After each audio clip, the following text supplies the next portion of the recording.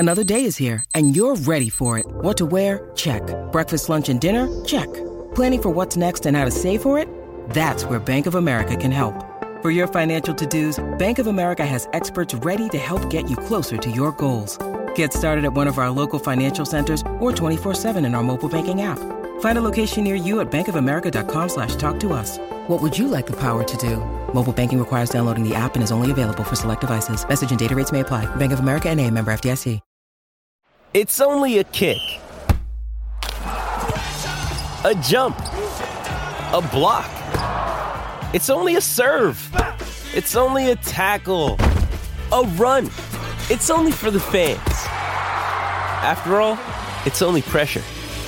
You got this. Adidas. Finding the right person for the job isn't easy. Just ask someone who hired their personal trainer as a caterer. All right, folks, let's keep this line moving. You there with the tongs. Picking up one Duchess potato at a time will not cut it at my catering table. Drop and give me 50. But if you've got an insurance question, you can always count on your local Geico agent. They can bundle your policies, which could save you hundreds. Okay, this is what we call the wild mushroom and asparagus dip, and press. Come on, let's get those plates above your heads. For expert help with all your insurance needs, visit geico.com/local today. This podcast episode is brought to you by Coors Light. These days, everything is go, go, go. It's nonstop hustle all the time. Work, friends, family, expect you to be on 24/7. Well, sometimes you just need to reach for a Coors Light because it's made to chill.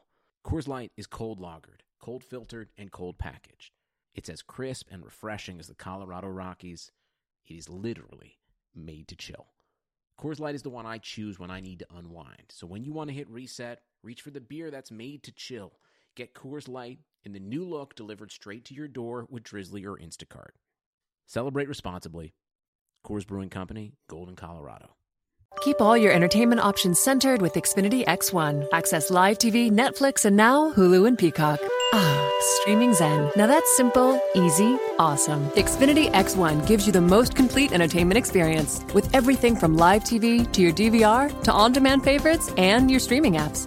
Just use your voice remote to easily find what you want to watch. Go online or call 1-800-XFINITY today to learn more. Restrictions apply. Netflix, Hulu, and Peacock memberships required. Little did I know that when I joined Kaiser Permanente that it would be on my top 10 list for what has made this year great. I can see my physician. I can be referred to the lab. I can then be referred to the pharmacy, all in the same building. You've got it all. I mean, it's quality of care, it's compassion of care, it's convenience of care. It's terrific. Every medical case is unique. Kaiser Foundation Health Plan of the Mid-Atlantic States, 2101 East Jefferson Street, Rockville, Maryland, 20852.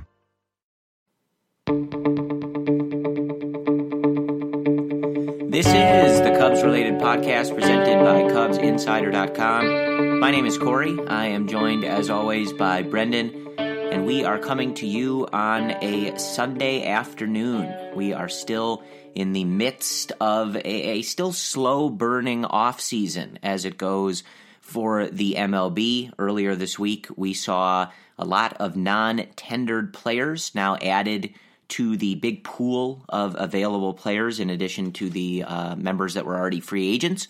So that kind of creating a little bit of confusion, I guess, out there. Is now there's some more interesting names out there, not at that top tier, but some other things for the Cubs to possibly consider. So we will talk about some of those things. Obviously, that means the Cubs made some moves, non-tenders and tendering certain players' contracts. We will talk about that and other goings-on in this offseason. But I think to start, Brendan, we are, again, coming to you on Sunday, December 2nd, and we would be remiss if we did not point out that December 1st is the birthday of none other than the most exciting player in Major League Baseball. He is your favorite player's favorite player. He is El Mago. He is none other than Ednel Javier Baez. He turned 26 this Saturday, and we want to wish him a very happy birthday. What do you get Javi Baez for his birthday? What do you get the man that has like everything? I don't know. Right? How about another World Series championship this year? How about that? I think that would be a good birthday gift. He, finished second, obviously, in the MVP voting recently. I think that would have been a nice gift. But it was a very good 2018 for young Javi. He obviously exploded in terms of his on-the-field baseball production. He had his first son finish his second in MVP voting. And what a year for Javi, man. What a year. Yeah, just a big year. So I think we could sit here and go through all of our favorite things about Javi, but I think we've probably spent a good portion of the episodes in 2018 doing just that. That's how good he was, and just at the forefront of the Cubs in Major League Baseball he was during this year. So I think we'll just leave it at that. A very happy 26th birthday to Javier Baez. And, also every time these birthdays comes up, you are reminded of just how young these players are. And, well, for me, it's the opposite. For me, it's like, man, they're getting older. Like 20. Oh, you're feeling he's old? Yeah, 20. I mean, I feel like I've known Javi. Like, Javi's been part of my life now for like almost a decade. Right. So he's getting old in my mind. 26, like before you know it, he'll be 30, and then the Cubs will be back in a bad position. And it's like you got to enjoy it while you can. All right, well that's what. Yeah, I mean another way to look at it is for me to look at it and go, okay, Javi's now a year younger than me, and he just did all those things that I listed, and I'm sitting here, in my office recording a podcast talking about him. So I'm not quite as far as Javi in this life, but I'm more than happy to be here talking about him.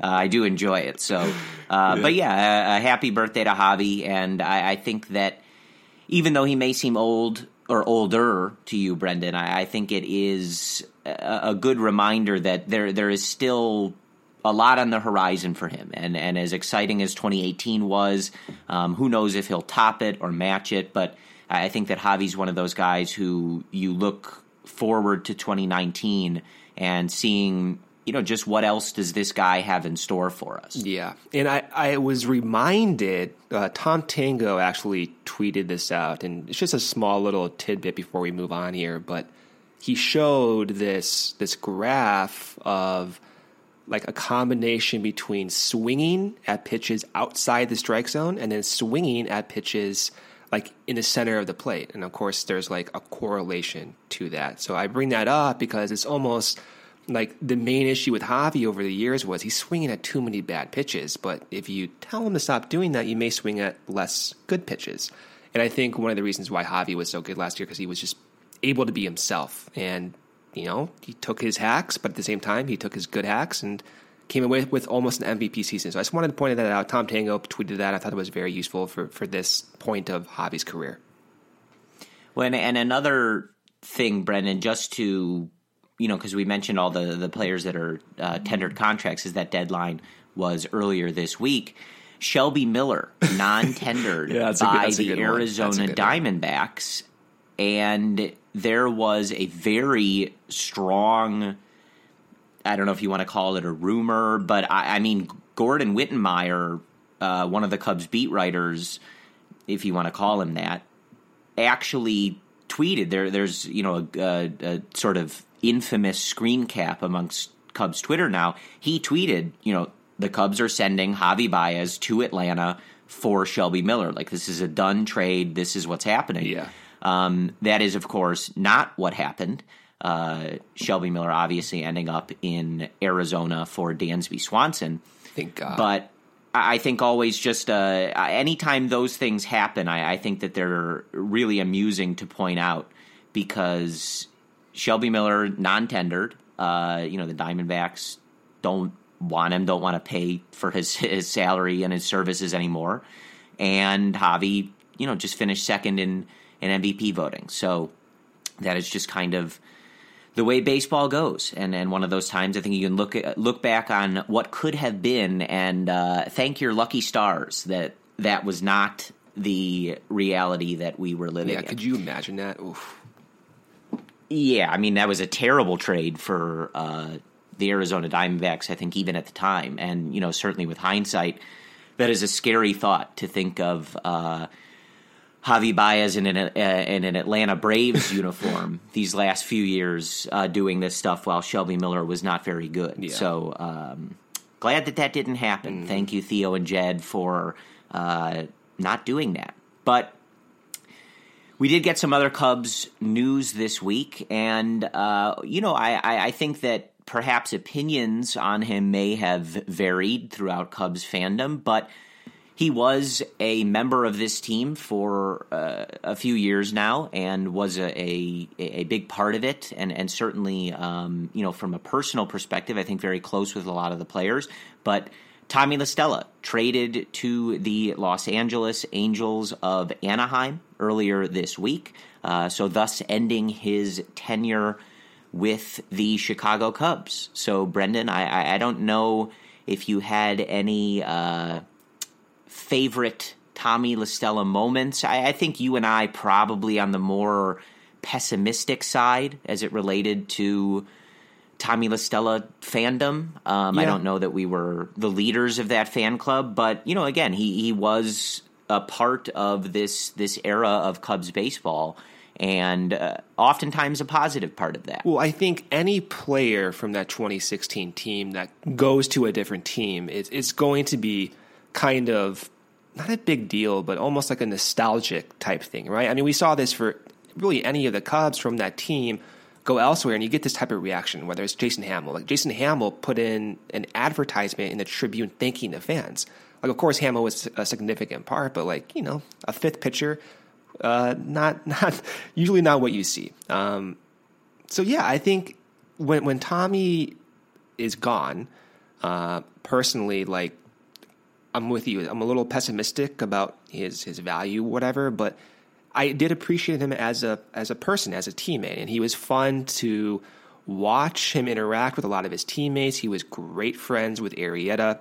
I think he continues to even be part of Arrieta's friendship group, if you will, always posting on social media and whatnot. And teammates loved him. The whole Theo, Jed, and La Stella thing during spring training with the jump thing, whatever that thing is called, you know what I'm talking about, right? And then all the pranks they pulled off during spring training with the video board phone number that Tommy La Stella supposedly almost was given out. So a lot of fun with that. I think above all else, it will be kind of nice not to see Jesse Rogers tweet 3 a.m., like almost every other game whenever there is a pinch hit opportunity. So outside of that, I think my lasting thought with La Stella is I think it is positive just because he was part of the best era in Cubs history. Right. And yeah, I mean, look, I think that he is what he is as a player. And, for the Cubs, he was what he was, is my eloquent way of saying that. We all know he was not a good fielder. He had a terrible arm. And, generally when he got regular playing time, he was not able to bring that level of production at the plate. But his ability to come off cold from the bench and put together good at-bats and get hits is something that has value in this league. And, I think it just got to a point and gets to a point where I just don't think that the Cubs necessarily have space for that anymore. They have so many guys on this roster that are so versatile and can be interchanged in different in different positions and can handle better that regular playing time. Right. And I think that, unfortunately it just doesn't fit anymore. You just don't have room for a guy who is a bench bat and, I think questionably reliable one at that. He certainly had some big pinch hits in his time with the Cubs. I think this year the one that stands out is the home run off of Fultonevich in Atlanta to win that game, a go-ahead home run for the Cubs there, and that was, I think, maybe August, but later in the season. So, those were important games. And he came through for the Cubs there. Obviously, he's the third man in that David Ross, Anthony Rizzo, I'm in a glass case of emotions video from Game 7 of the World Series, which the Cubs do win in 2016 when they win the World Series. Yes. Right. And, so I think those little moments, like you said, he was a big part of, I think, the fabric of this locker room is I think, a good way to say that. And, like you said, his relationships with some of these players is well documented. He's very close with some of these players. So I think something like that is valuable, and his role was valuable. But just as this team progresses and as, some of these other guys progress, it just is harder to justify keeping a guy like that. And, you look at even someone like, I think David Bodie is a good example of, I think, kind of the difference of where you're prioritizing things right now, because obviously Bodie is younger, has more of a, I guess, projectable future, if you will, as an MLB player. He's just a better player too. Right. He's a very good defender. He's good at multiple positions. Giving you highlight reel plays at third base on a fairly regular basis. And though he struggled at the plate as he continued to get more regular playing time, he's young. This was his first experience at that. So, that's something you want to cultivate and build on. And obviously the way he was hitting when he first started getting playing time, that's stuff that you build on. And, you just look at La Stella, he's a pinch hitter at best. And there's just not really a spot for it. And, like you said, Brendan, like, I think you and I, again, we're definitely on the, we were less bullish on Tommy La Stella, I think, than others. I generally did not look forward to his plate appearances. And again, I recognize that coming cold off the bench and being able to get really any hits is an extremely difficult task, especially with where the skill level and just overall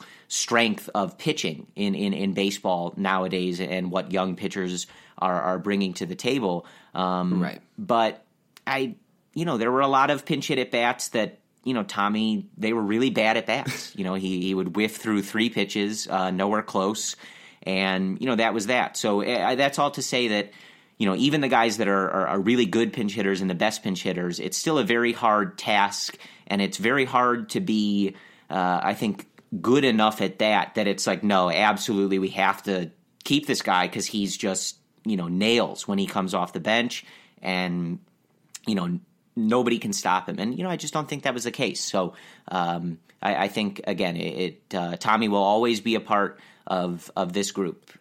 He's been here since 2015. So he was a part of all of this, and I think that as fans and people who have watched him, I think we thank him for that, and he'll always be a part of that, and always a part of those memories. And we wish him the best of luck in Anaheim. Of course, I think that's really where it is. Yeah. I hope he's able to have a good role there, maybe get a little more playing time on, a team in a different position, obviously, than the Cubs, more trying to figure out their future and get better and build a better roster. And I think the Cubs, have some higher aspirations. So I think they're hopefully going to be able to put together, a roster where, I guess their worst guy on the bench, is a step above La Stella. Right. So, and I mean, there was a point there where the writing was on the wall. Like, once Bodie became kind of a more everyday force with the team, like there was no chance La Stella was going to be brought back, especially with escalating arbitration. Granted, it's only like $1 million to $1.5 million, but still, it's $1 million. And when you look at his numbers last year, like, he only had a 300 WOBA, and it was like really down from years past. So makes sense. And again, the lasting image will be him celebrating the World Series, sprinting to the field right by Schwarber, and that will be it. It's almost like the same thing with Caesar, right? Like, Caesar is still, in a weird way, like part of the Cubs. He keeps painting all these World Series paintings, right? Yet he's an active player of a different organization and has many more years to come. So that's kind of what will happen, I think. I think La Stella, despite him being in Los Angeles, will be part of this team and this franchise for years to come, despite him not being an active member of the team currently. Farewell to Tommy La Stella. That is all she wrote on that chapter in Cubs baseball. But the Cubs, not necessarily losing, but at least from their roster in 2018, they will not return Jesse Chavez, who re-signed with the Texas Rangers for $8 million on a 2-year deal.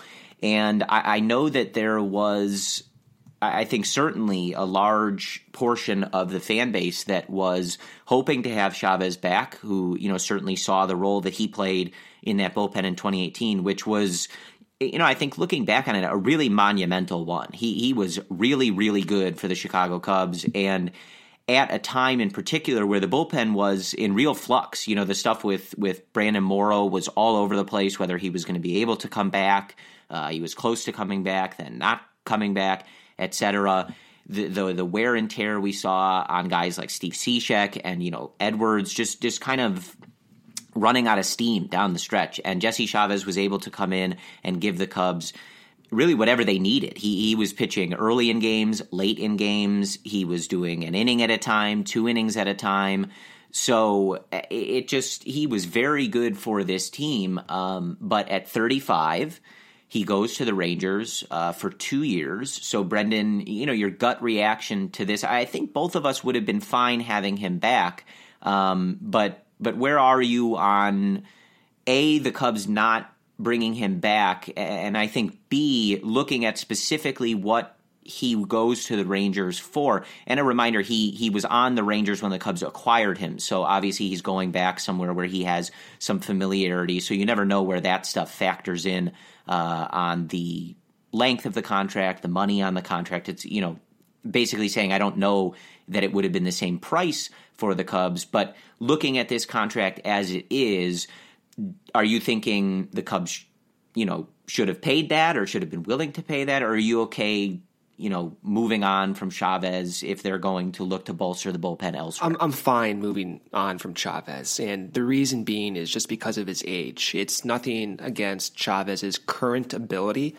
If he can continue to pitch like he did last year, then of course I would be more comfortable giving him $4 million to do that. But the reality is, once you get to that age, especially for relievers, you don't know what to expect. And I think there's no better example than Brian Dunsing. Like when the Cubs shelled out the same contract to Dunsing as the one Chavez just received, that 2-year, $7-8 million, it seemed like a good deal at the time, almost like a slam dunk, especially for Dunsing coming off a year where he had a 2.7 ERA with the Cubs. Same thing with Chavez to a degree, had a better run with the Cubs than Dunsing did. But point being is, for relievers, they're already volatile to begin with. For older relievers, exponentiate that. And with the Cubs' financial restrictions right now, they're already way over the first luxury tax penalty. They have so many other options on the table, from guys who are not even tendered contracts to potential free agents. I'm fine with it. And they already have so many guys kind of accumulating at the AAA and AA level that could be immediate impact arms. I'm fine with that. And I enjoyed watching Chavez. I really, and I loved the pickup once they got him. I think out of, most other people who are following the Cubs and tweeting about it, I think you and I were probably the highest on it. And again, if Chavez was 100% projected to do exactly what he did with the Cubs for the next season, yeah, I would have been fine giving him that money. But at the same time, that's not realistic. And for him to go on back to Texas, 35 years old, getting paid $4 million for the next 2 years, I don't want to be the one paying that. I don't want to take that risk given the Cubs' current situation right now. So, yeah, that's where I am with it. Yeah, I think that's fair. I think really this is one of those moves that I think will have to be judged perhaps as we see what else the Cubs do. Because I think they're certainly going to need to do some bolstering to this bullpen. I mean, the bullpen has issues. They're going to have to figure something else out. Yeah. But I think the answer is not going to be in giving more money to just guys who are not really that projectable at this point. You want more reliability, right? Like the bullpen's already unreliable to begin with. I'd rather go out and make an impact move for a younger guy who you have a better chance of getting value out of that contract. Right, right. So I just think this is one of those moves that's going to you're going to have to view it in, I think, a larger context and just see what they do. Because again, we mentioned there's just a lot of names already out there. I think we've discussed, some of them, but, guys like Adam Ottavino from Colorado. And then you just look at this list of guys that were non-tendered, and it just sort of grows. There's a lot of options out there. And, are the Cubs necessarily going to be bringing in, like a Craig Kimbrell type? I don't know. Probably not. But then you have guys like Andrew Miller out there, and you have Blake Parker, who was just non-tendered. Right, he was just non-tendered. Exactly. So there's so many other guys they can. There's a lot of options, exactly. And I think you're right that Jesse Chavez was really, really good for the Cubs. Just looking at this article on ESPN here, he had a 1.68 ERA after June 1st with 61 strikeouts and 11 walks in 64 and a third innings. That is really, really good. But like Brendan said, you've got a guy, he was second in the majors last year with 95 and a third innings at 35 years old. There probably is just a better way to go about it. And it may just be one of those situations where you look at it and you say, Jesse Chavez was a huge part of the success that the Cubs did have in 2018. They probably, do not maybe even get to that tie-breaking game with the Brewers without him. And, you look at even, it didn't go obviously the way that the Cubs wanted, but all those close games down the stretch there that did get them into that wild card game and in the tie-breaking game, he was a huge part of it. And I don't think that goes as well, certainly, if Jesse Chavez is not there. But it might be one of those things that you say, hey, thank you, Jesse. That this is a guy who made a huge impact, I think, on the fan base. I mean, there were a lot of people who were really into Jesse Chavez, which I think is at least not always common with a reliever who comes over in a trade halfway through the season. And that's it. Yeah. And I think that's fine, but I think that a guy doing well, and I think, your Dunsing example, though they're not the same pitcher, is a good example. Trying to get at, yeah. Of course, it's one of those things, right? This is a really good performance. We don't necessarily need to assume and pay for hoping that keeps repeating itself for another couple of years. Yeah. And I think you're right that this bullpen needs to really be strengthened overall. And I don't know that, even just putting together the group you had last year or a similar group, I don't know that. I don't think that's enough. So I think, Jesse Chavez was great. He was a huge part of the Cubs in 2018, and I think perhaps we just say thank you, and we'll see you down the road. The Cubs make a lot of moves with the Texas Rangers, so I wouldn't rule out that Jesse Chavez is back with the Cubs. Maybe at the trade deadline or something if he's having another successful year, because Jed Hoyer and Theo Epstein seem to have John Daniels on speed dial here. So, but yeah, again, kind of like Tommy, these guys are going to the AL. Good luck to Jesse. I hope he is able to, keep thriving as a reliever there. Right. And I mean, that's what it is, really. I think at the end of the day, it just comes down for me, the age thing. And if Jesse Chavez was 31, 32, then I'm fine giving him that money. But relievers are finicky, man. I mean, even Andrew Miller is a good example. The guy was in Josh Hader status just 2 seasons ago, and now he won't even make like half of what Kimbrell will make on the market. Maybe. We'll see. But that's the nature of the situation. And there's so many other areas of improvement the Cubs need to address. I mean, starting in the outfield, starting even in the middle infield with some uncertainty there as well. There's a lot of ways the Cubs need to explore to improve. And I think the bullpen and giving out more money to a 35-year-old reliever is just not the way to go, Corey. Yeah, I think that is certainly a fair analysis of that. So there are a couple other non-tendered players by the Cubs that I just want to read off since we were talking about those non-tenders. The Cubs reacquired Yankees infielder Ronald Torreyes, who you may remember if you've ever seen those pictures of Aaron Judge and someone who looks like the Yankees bat boy but is a player on the Yankees. That's Ronald Torreyes, who must be like a full foot and a half shorter they than say he's Aaron Judge. 5'6", but I don't know. So that would put him a little over a foot shorter than Judge. He looks shorter than 5'6", too, but what do I know? He definitely does, yeah. Yeah, he definitely does. But so they acquired him in, a pretty useless trade, and then non-tendered him on Friday. So a lot of kind of speculative theories about what the Cubs are doing there. I'm not entirely positive, if you want my opinion. And they also non-tendered Justin Hancock and Alan Webster, two right-handed relievers that we saw throughout the season. So not necessarily the biggest of news, but just adding to that list of players now in that free agent pool. Those are the ones that are sent out there by the Cubs. But Brendan, I think that you in particular wanted to discuss a rumor that we saw this week as it related to Willson Contreras. So it was Craig Mish on Twitter who put this rumor out there, and what he said was, I'm unclear, this was on November 30th, I'm unclear what level of interest the Cubs have in Realmuto, the Marlins catcher, but they do. Sources have indicated to me they could move on from Contreras as well. So an interesting twist nugget there. Yeah, and I think one of those things that when I read the tweet, when it came across my timeline, I really did do a double take. And, Craig Mish is a national, his Twitter bio reads exactly as this: national sports radio host for Sirius XM, also hosts a Marlins podcast.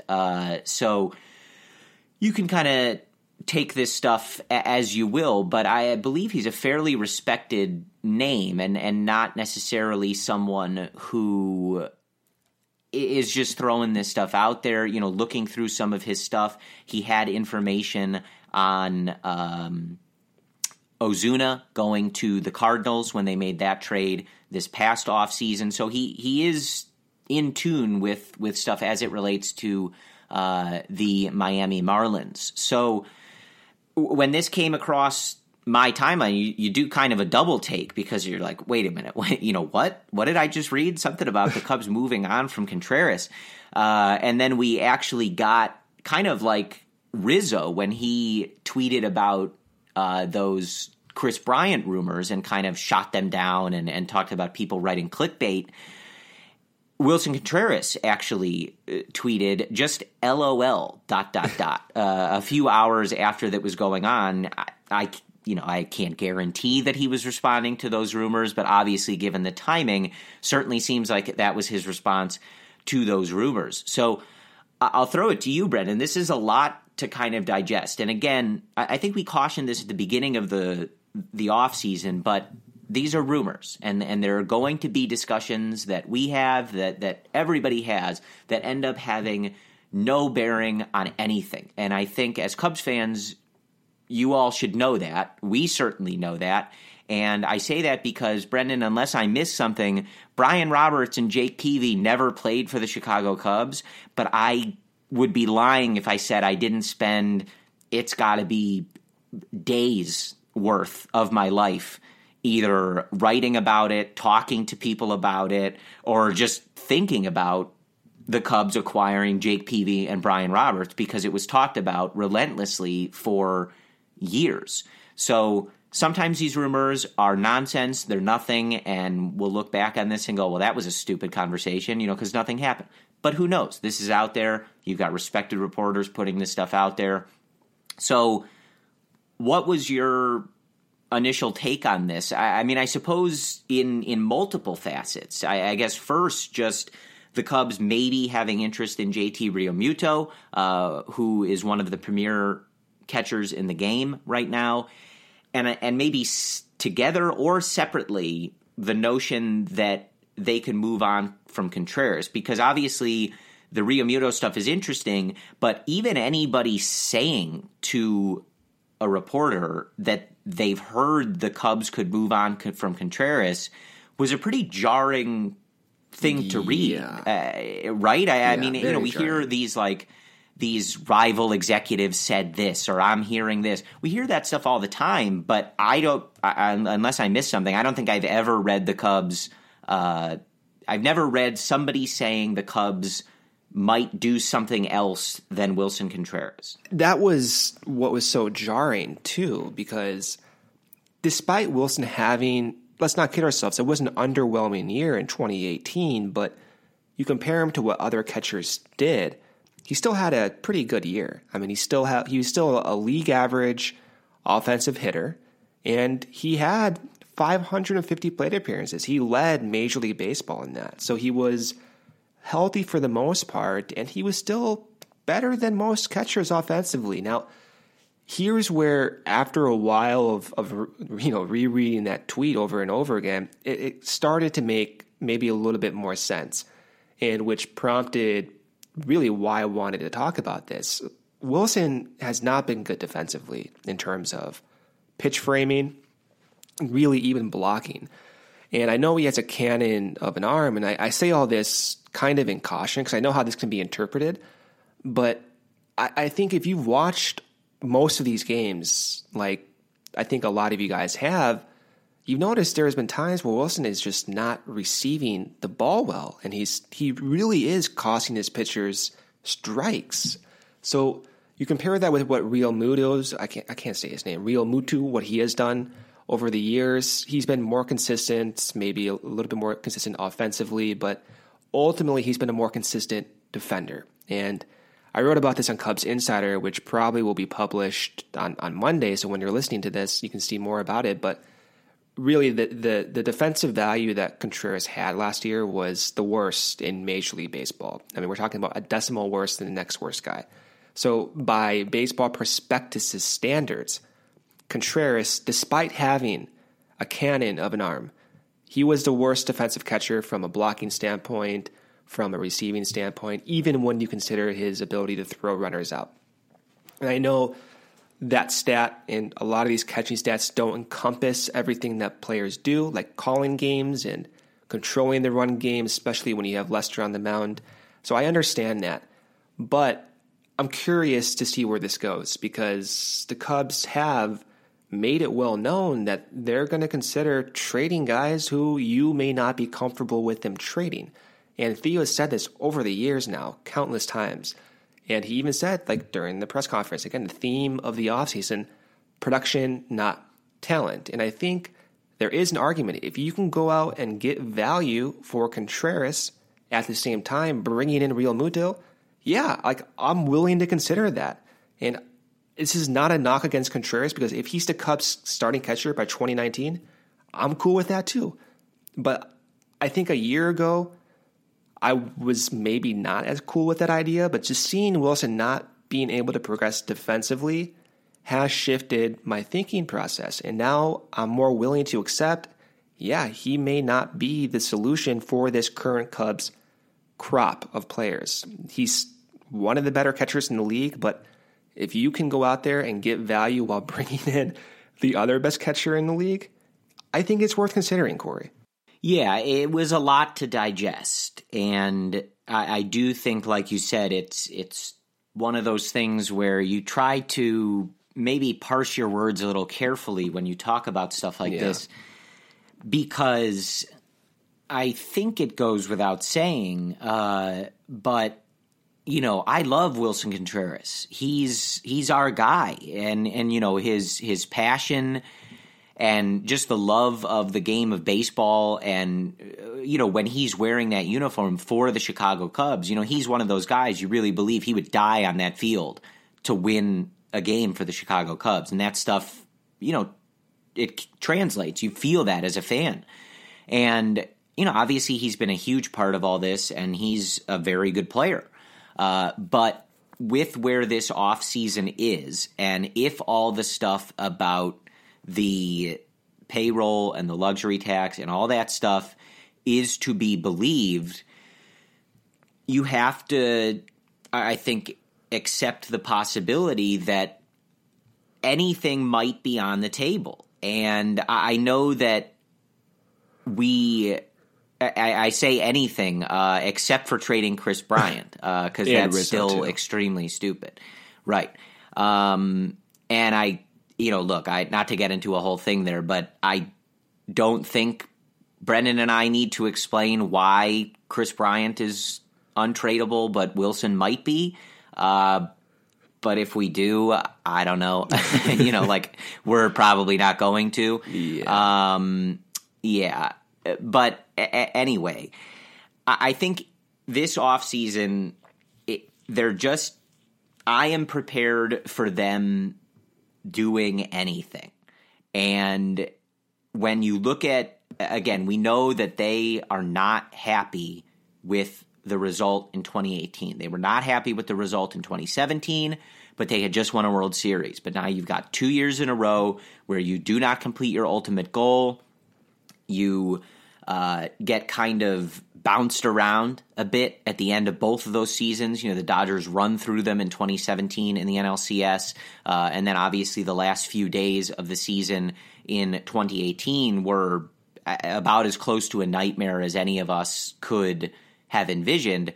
So they're not happy, and they are going to try to reconfigure this team as best they can. And if they ultimately do not have the money to add Bryce Harper or add, big top name bullpen arms or whatever, they would ideally want to do in a perfect world from a front office perspective, stuff like this is what may end up happening. And it may be maneuvering certain players around and making, even if they're marginal upgrades at certain positions, that might be what they try to do.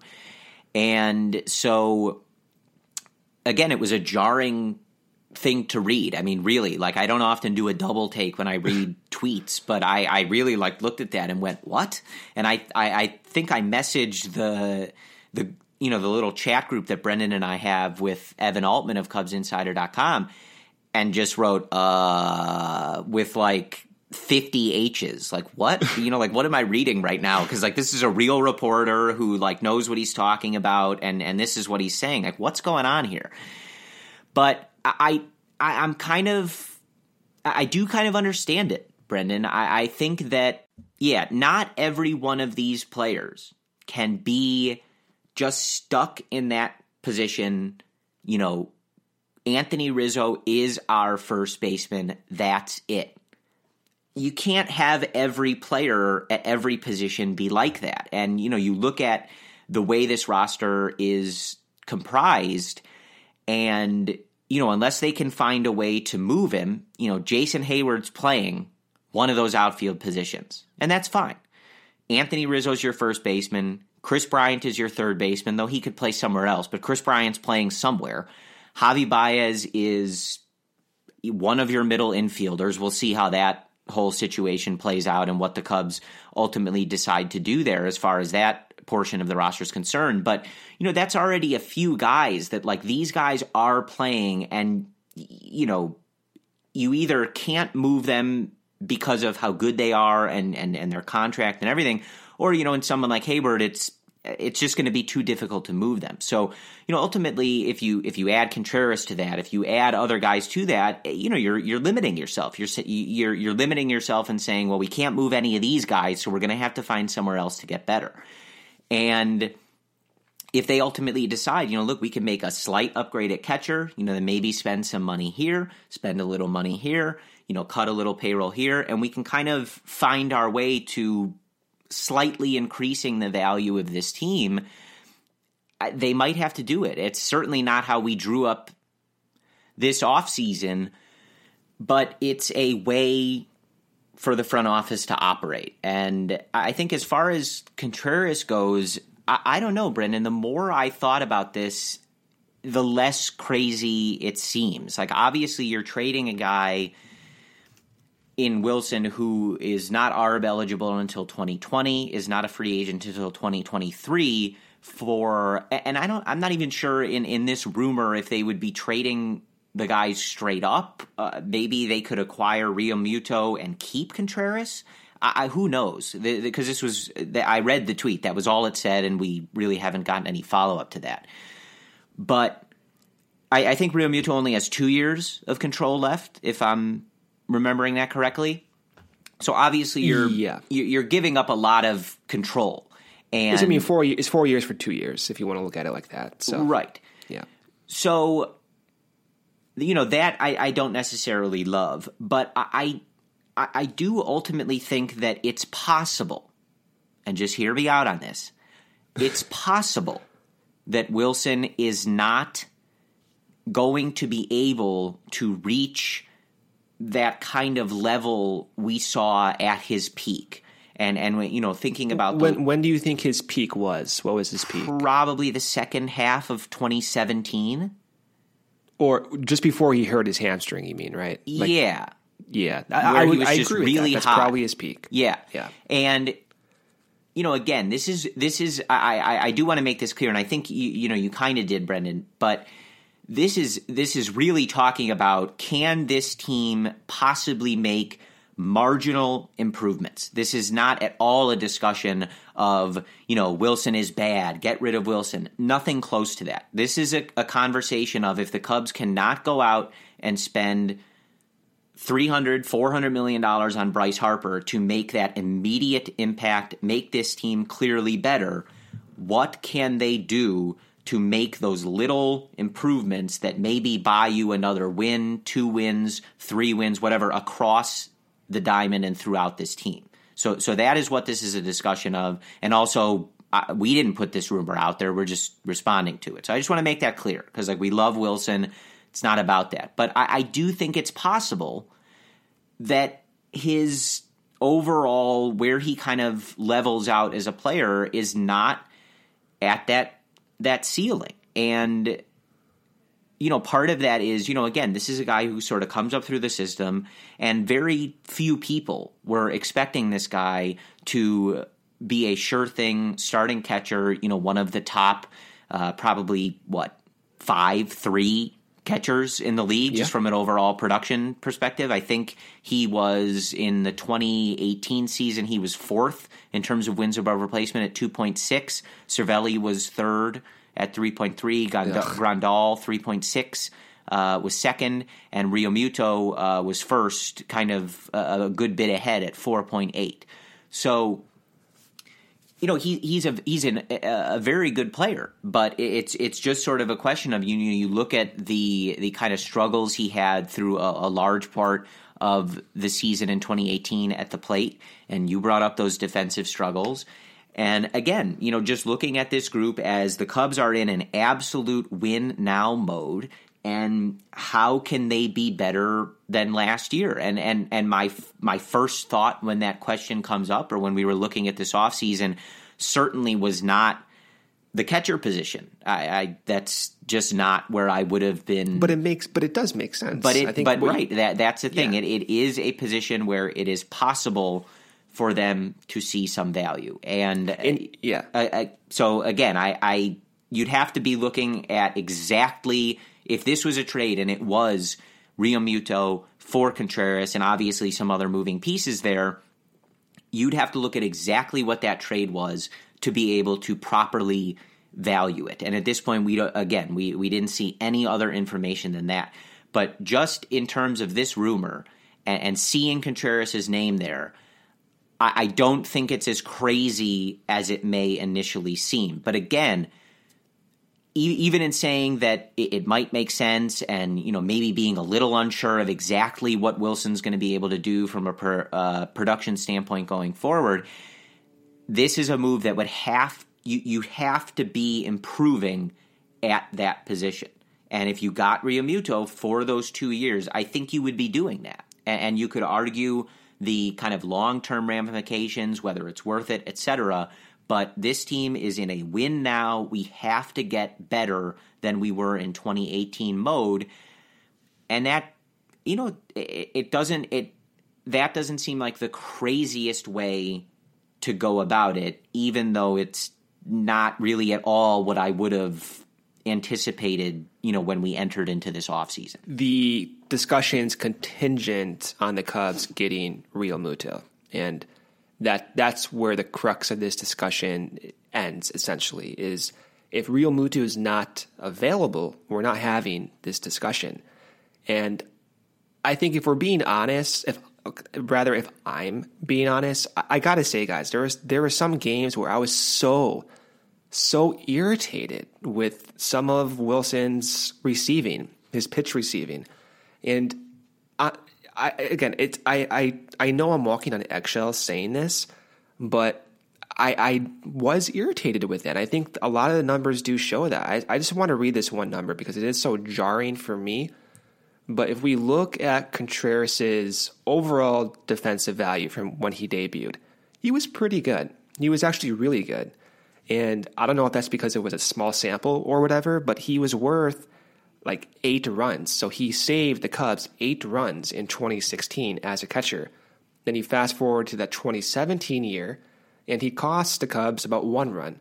And then this most recent year, he cost the Cubs almost 16 runs. 16 runs. If you want to equate that to wins, that's a win and a half that the Cubs may have had if Willson Contreras was able to just be league average. And if you want to go a step further, and I'm not saying this is a causative, I'm just throwing out the interpretation of some of these numbers.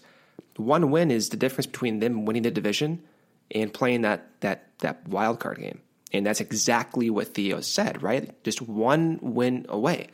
And I think if you can improve by 1 win, by 2 wins, and it makes sense financially, it makes sense by getting the most out of other players as well, I think you have to do it.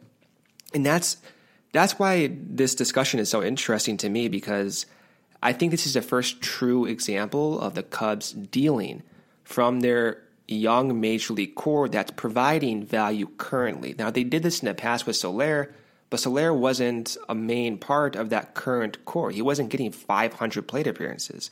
So this is the first time we're seeing that. My preference, I don't know. Like, I don't know if I want if I want to trade Contreras. I'm not saying that. It depends what else is on the table. But seeing how this offseason is already turning out, like you look at the Mets and the Mariners, trading for Cano and Diaz as a way to save money. You're putting prospects in that deal. That's a wild deal. That's a crazy deal. And I'm not going to be surprised if we're going to be hearing similar stuff about the Cubs even trading like bad contract for somewhat bad contract with prospects involved. And that means trading Hayward. It might mean trading Schwarber. It might mean trading Contreras. Like it's going to be this is going to be a crazy offseason. And I don't think we're just now scratching the surface. And I would be surprised if we don't hear another rumor surrounding Contreras and some other rumors that kind of seem crazy at first, but once you look at it, it might make sense. I don't think it's crazy, but you'd have to be sure you're getting better as a team. This is just one of those players where we're not talking about a guy like you're just okay getting rid of. Like I would be okay. Like if you want to trade Willson, all right, like I'm listening, but you better have a really strong plan, and this team better get better. In the immediacy too, right? Like in 2019, right. Not for the future. Like you're talking about better now, right? 100%. Like because this is just one of those things. You're trading a guy who has been very good, very productive, and a huge part of this team, and I think especially at its emotional core of this team, Willson Contreras is at the heart of that. So if there's discussions about this, like I'm listening, but this team has to get better, and this has to, like you said, Brendan, be something that really tangibly leads to this team being better and taking that extra step that they weren't able to do in 2018. But again, I think we cautioned this at the beginning of the offseason that this kind of felt like an offseason that might get a little crazy out there. So this was certainly, I think, right in line with that. As, again, I was not expecting to read this, and it was a little crazy. So and one last thought with that, too, before we move on here. But we talked, I think it was the first or second week of November, when we were just kind of, regurgitating some of the thoughts that were being thrown out there by some reporters and whatnot. But one of the things that I mentioned was this current group of Cubs players. There's reason to believe that it's not like a reliable projection. And again, I say this all in caution, but I think even with Javi, I don't know if you can rely on him being the same player as he was last season. Maybe, and I hope he is, and I think he has a great chance to be, but I'm being realistic here. And I think the same thing can be said about Willson. Is you look at his season in 2016, 2017, and then he follows up in 2018 by basically having not a goose egg, but a really disappointing season offensively from what he was expected to do. That's the point I'm saying. Like, you want to have reliable players, guys who have reliable projections. And I think in this current point in the Cubs' tenure, having a young Chris Bryant, having a relatively young Anthony Rizzo, this current pitching staff, you can't risk this anymore. Like, I feel we're in a sensitive period where if you get Realmuto, like, 100% you know that he's going to give you value, whether it's offensively or defensively. One way or the other, you're going to get some wins out of this guy. And I think, you're going to get wins out of Contreras too, but I think the reliability is lower for Willson. And that's why I'm intrigued by that. And I think we're going to continue to hear similar stuff, whether it's Contreras or even other players as well. You want to get more reliability. I think that's another theme of this offseason. Yeah, so this is what we're dealing with, folks. We are dealing with talk of the Cubs payroll, rumors about Willson Contreras, rumors about Chris Bryant, and it's barely December. So hopefully you are buckled in. Strapped in. Yeah, because we're all over the place here. And, nothing necessarily major has happened, but we've certainly heard a lot about things that would pretty drastically alter the look and feel of this team. So at least in that perspective, I'm prepared for that because at this point, I just don't know what to expect. But Theo is intent on making this team better. And if he doesn't have a blank check to pay with,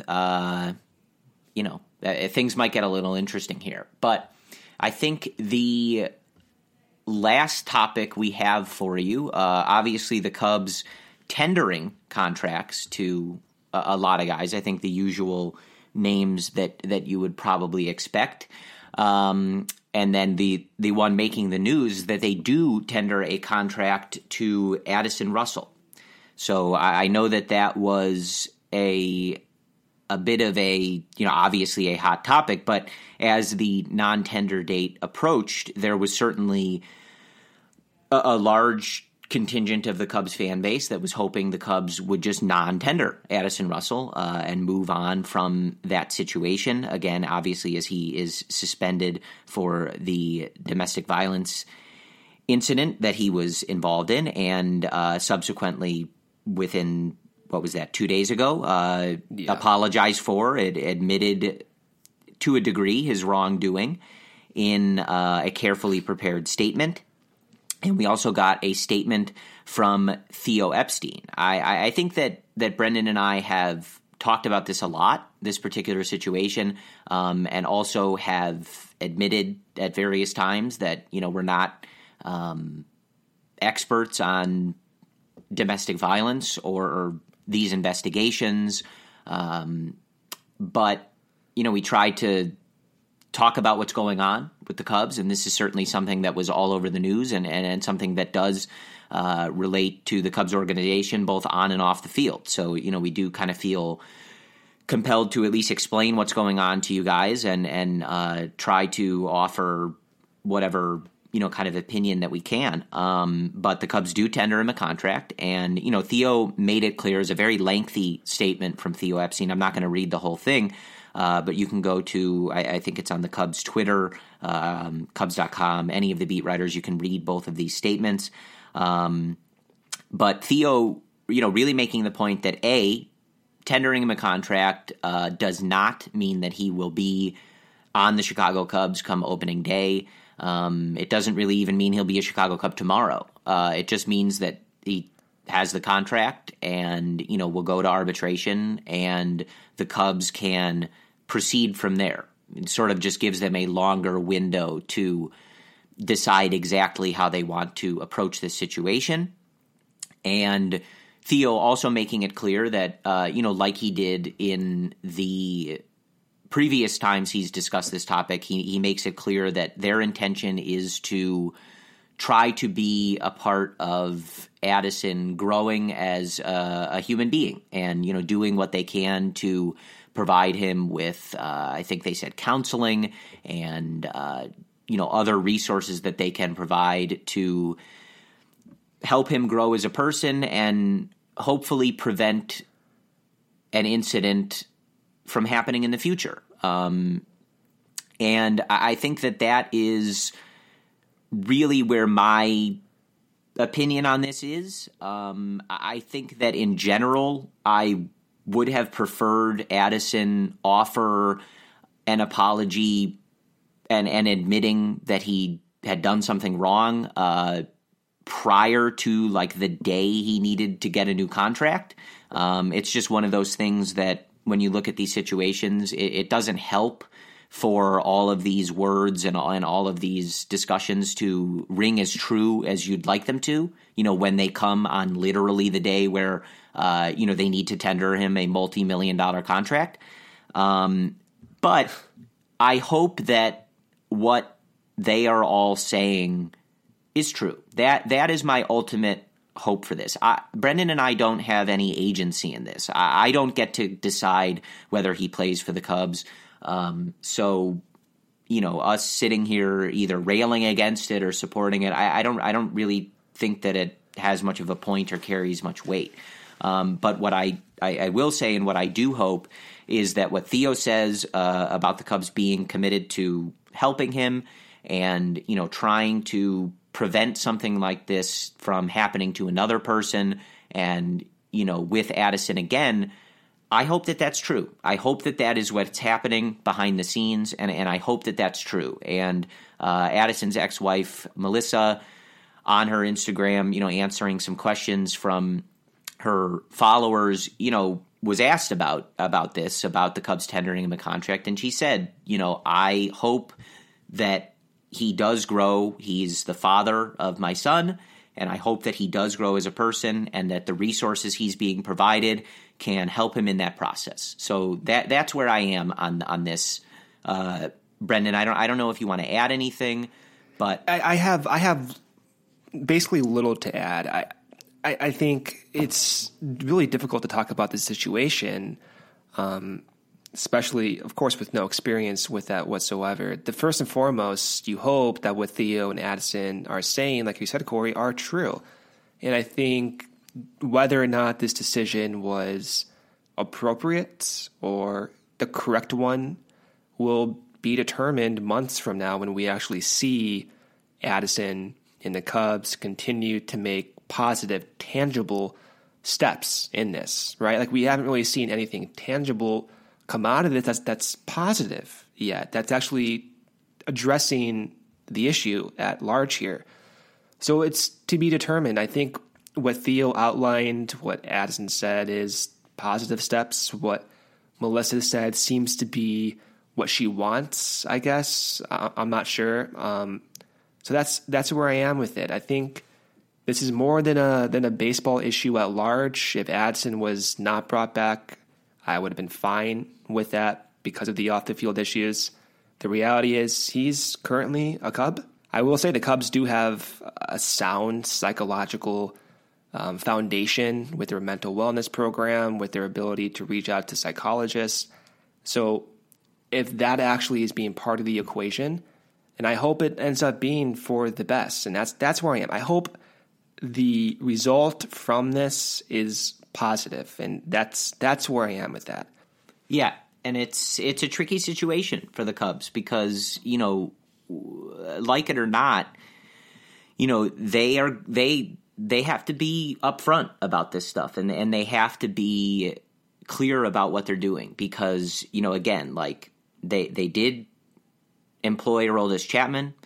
They're dealing with this Russell situation now, and these are serious issues. Domestic violence is a very serious issue. And again, I think that if you're going to, kind of look at the baseball perspective and focus on that, the Cubs at this point, they need to be clear about what they are doing as far as this stuff relates, because this is, these are very serious situations that they've now had multiple of in the last couple of years. So it's a tricky spot. And that's why I think we say that, you read these words from Theo and they all sound good, but ultimately it's whether or not that's actually happening behind the scenes. And again, that's I think what anybody's hope is. I don't really care at this point so much about Russell's on the field performance as it relates to this, because I think that, I certainly don't think the Cubs would have non-tendered him just from a baseball perspective. But at this point, we're dealing with a guy who, as we've said before, who knows what his role would be going forward, even if even if he had not done the things that he had done and has now admitted to, and I guess kind of cryptically apologized for. So that's all just to say that, again, I think that the key here is I hope that what they are both saying and what Melissa is saying is true, and that everybody from that situation, Addison, his ex-wife, and his son in particular, have a better future ahead of them because of this. And again, I don't know if that's the case. I don't know if these are, just kind of like empty platitudes. I don't know. And I'd be lying if I said I did. But I hope that they are. And, I understand there are definitely a lot of people who don't feel that way and feel like the Cubs should not necessarily be the ones doing this. And perhaps they might be able to help him without him, getting paid multi-millions of dollars to play baseball. And there's a certainly large contingent of the fan base that, absent of any of this, just from a baseball perspective, don't want to see Addison Russell on the Cubs anymore. That's certainly not, out of the question. So it's a tricky situation. But again, I think that's all that we can really do. We don't make these decisions. You can certainly relentlessly boo him and boo the Cubs if you feel like it. But at this point, they did tender him the contract. So right now he is under a contract with the Chicago Cubs. And so I think that all that we can do at this point is hope that the situation and the reality gets better from here. But that is kind of where we are in Cubs world here. This has been a very strange offseason, Brendan. And I mean, I think even going back to, I think even going back to the 2018 season, it's been a very strange calendar year for the Chicago Cubs. Ever since September started, man, it's been nothing but downhill. Very strange. Disgusting. And, this is also in an offseason where, I think going into it, we kind of just thought that the Cubs were going to go after Machado or Bryce Harper, and that was kind of going to be our big thing, is which of these top-tier horses are the Cubs going to be in on. And, the Cubs are angry. Theo's angry. Let's see what they do. And, at this point, Brendan, we've gotten what? We've gotten rumors about Chris Bryant being available. We've gotten rumors about Willson Contreras being available. We've got rumors about the Cubs maybe firing Joe Maddon after the season in 2018 after the wild card loss. We've got rumors about, not even rumors, the Cubs deciding not to extend Joe Maddon now. We've got half of the Cubs coaching staff in flux, and we're not even done there. Brandon Hyde going to interview with the Baltimore Orioles. So there have been coaching changes all over the place, and it doesn't even seem like we're done with that. And then Joe Maddon saying, I think it was earlier this week or last week, that he is looking at himself like a high-prize free agent in his last year of his contract, where he wants to perform really well so that either he gets a big contract from the Cubs or somebody else, because he's a sort of high-prize free agent, which is, his words. So what is going on? What is going on is I think in particular my thoughts here. It's been wacky to say the least. And obviously this week, again, we say goodbye to Tommy LaStella and Jesse Chavez, guys who were, kind of a part of this group last year. So I miss baseball, man. I don't know, man. All this I nonsense. I kind of miss baseball. All this nonsense, makes me, like, am I ready for that? Again, that whole thing. I don't know. It's been a very strange offseason, and I think only perhaps going to get stranger. And then, you look at just the stuff going on in the social media world. You're seeing these pictures last night of Chris Bryant at I think it was a Florida-Georgia line concert, which is awful, by the way. I mean, come on, Chris. But he's there with Bryce Harper, and there's this picture on, I think it was KB's Instagram, or maybe it was Jess Bryant's Instagram, of Chris and Jess, Bryce and his wife, and Nelly. And you're just like, I don't know what's going on in the world anymore. I just have no idea. Yeah. So that means Chris Bryant to the Cubs confirmed, essentially. Yeah, man. You mean Bryce Harper? Yeah. Well, Chris Bryant is already on the Cubs. Thank you, Corey. You know what I mean. Actually, maybe I'm not ready for baseball season, because I gotta say, like this is exhausting. I am exhausted. It's not even the winter meetings yet, and to talk about this stuff, it's just like I don't even know where to go with this, Corey. It's bizarre that we're talking about Chris Bryant trades, even Willson Contreras trades, in a context that makes sense for Contreras. Like, what is going on here? I don't know. I'm gonna kind of like a bold statement. I think with Hayward, I think a trade actually might be feasible there with Hayward. We'll see what happens, but there's so many other bad contracts out there, and to see teams like the Mets pony up and get Robinson Cano with basically no money coming back. I know he got $20 million coming back, but like still paying a lot of money for a 36-year-old Robinson Cano. Maybe trading Hayward may happen. We'll see. Strap in. It's going to be a wild offseason. Got the winter meetings in a week and a half, 2 weeks here. It's going to be insane. Yeah, the winter meetings actually start this coming Sunday. So if you guys are listening to this on Monday morning, this coming Sunday, the winter meetings begin in Las Vegas. I will actually be in Las Vegas just for Sunday. I'm going to go watch the very stinky Chicago Blackhawks play the Vegas Golden Knights on Thursday night. And so I will... maybe you'll see Chris Bryant there. I'll try to, I'll try to run into Theo or Jed if I can. Yeah. Get some scoops.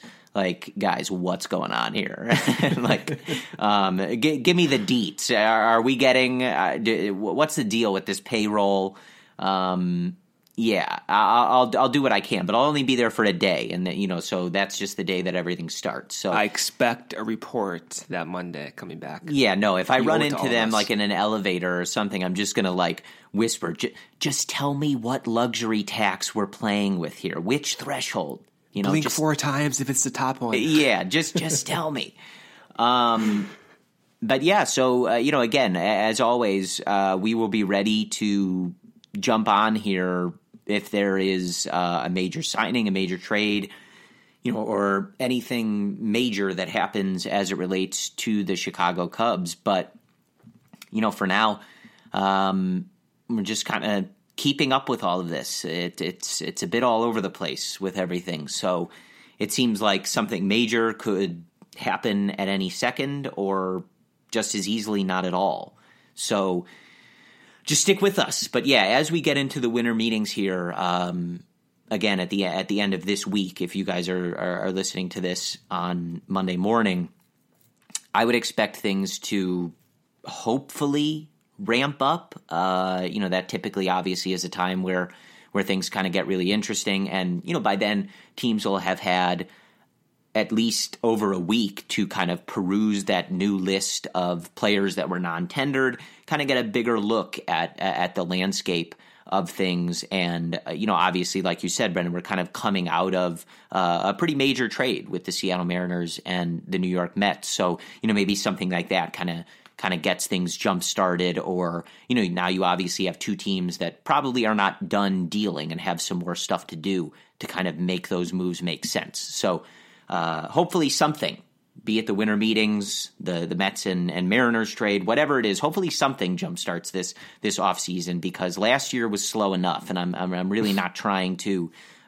be like 3 weeks out from spring training with marquee free agents still having not signed somewhere like we saw last year. So stick with us. We'll, again, be ready to break it down if something major does happen. But I think other than that, that's all we have for you. It was sort of simultaneously a very busy week for the Cubs, but ultimately, not much earth-shattering really happened. So kind of a weird place to be in for now. But other than that, I think that's all we have for you. So as per usual, we thank you guys for listening very much.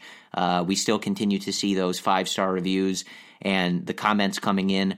And really, I mean it. Basically, every time one comes in, Brendan will share it with me, and we kind of remark just how cool it is that people are willing to do that, and that people listen to us at all. I mentioned before that we've gotten some comments from people listening to us all over the country, people in other countries in different parts of the world, and I really can't express how cool that is for us, that we get to kind of ramble on about the Chicago Cubs, and people are listening to us not only in Chicago but all over the world. That's really cool, and we really appreciate it, and we love doing it for us and for you guys. So we appreciate that.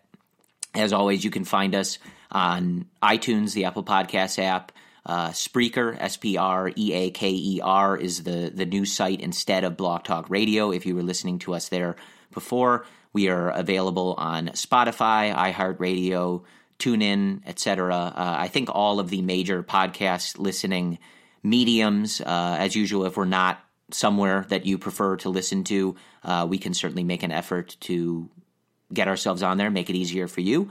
You can reach Brendan at Cubs Related on Twitter. I am at CF Cubs Related on Twitter. Cubs Related is also the Instagram handle, though that is me you would be speaking to. And you can also follow both of us over at CubsInsider.com, and the Cubs Insider handles on social media are at Real Cubs Insider. Other than that, those are all the words I think I have for you. Again, we thank you guys very much for listening. And whether we are in the midst of the off season, the winter meetings, or the Cubs have a game tomorrow, go Cubs. Keep all your entertainment options centered with Xfinity X1. Access live TV, Netflix, and now Hulu and Peacock. Streaming Zen. Now that's simple, easy, awesome. Go online or call 1-800-XFINITY today. Restrictions apply. Netflix, Hulu, and Peacock memberships required.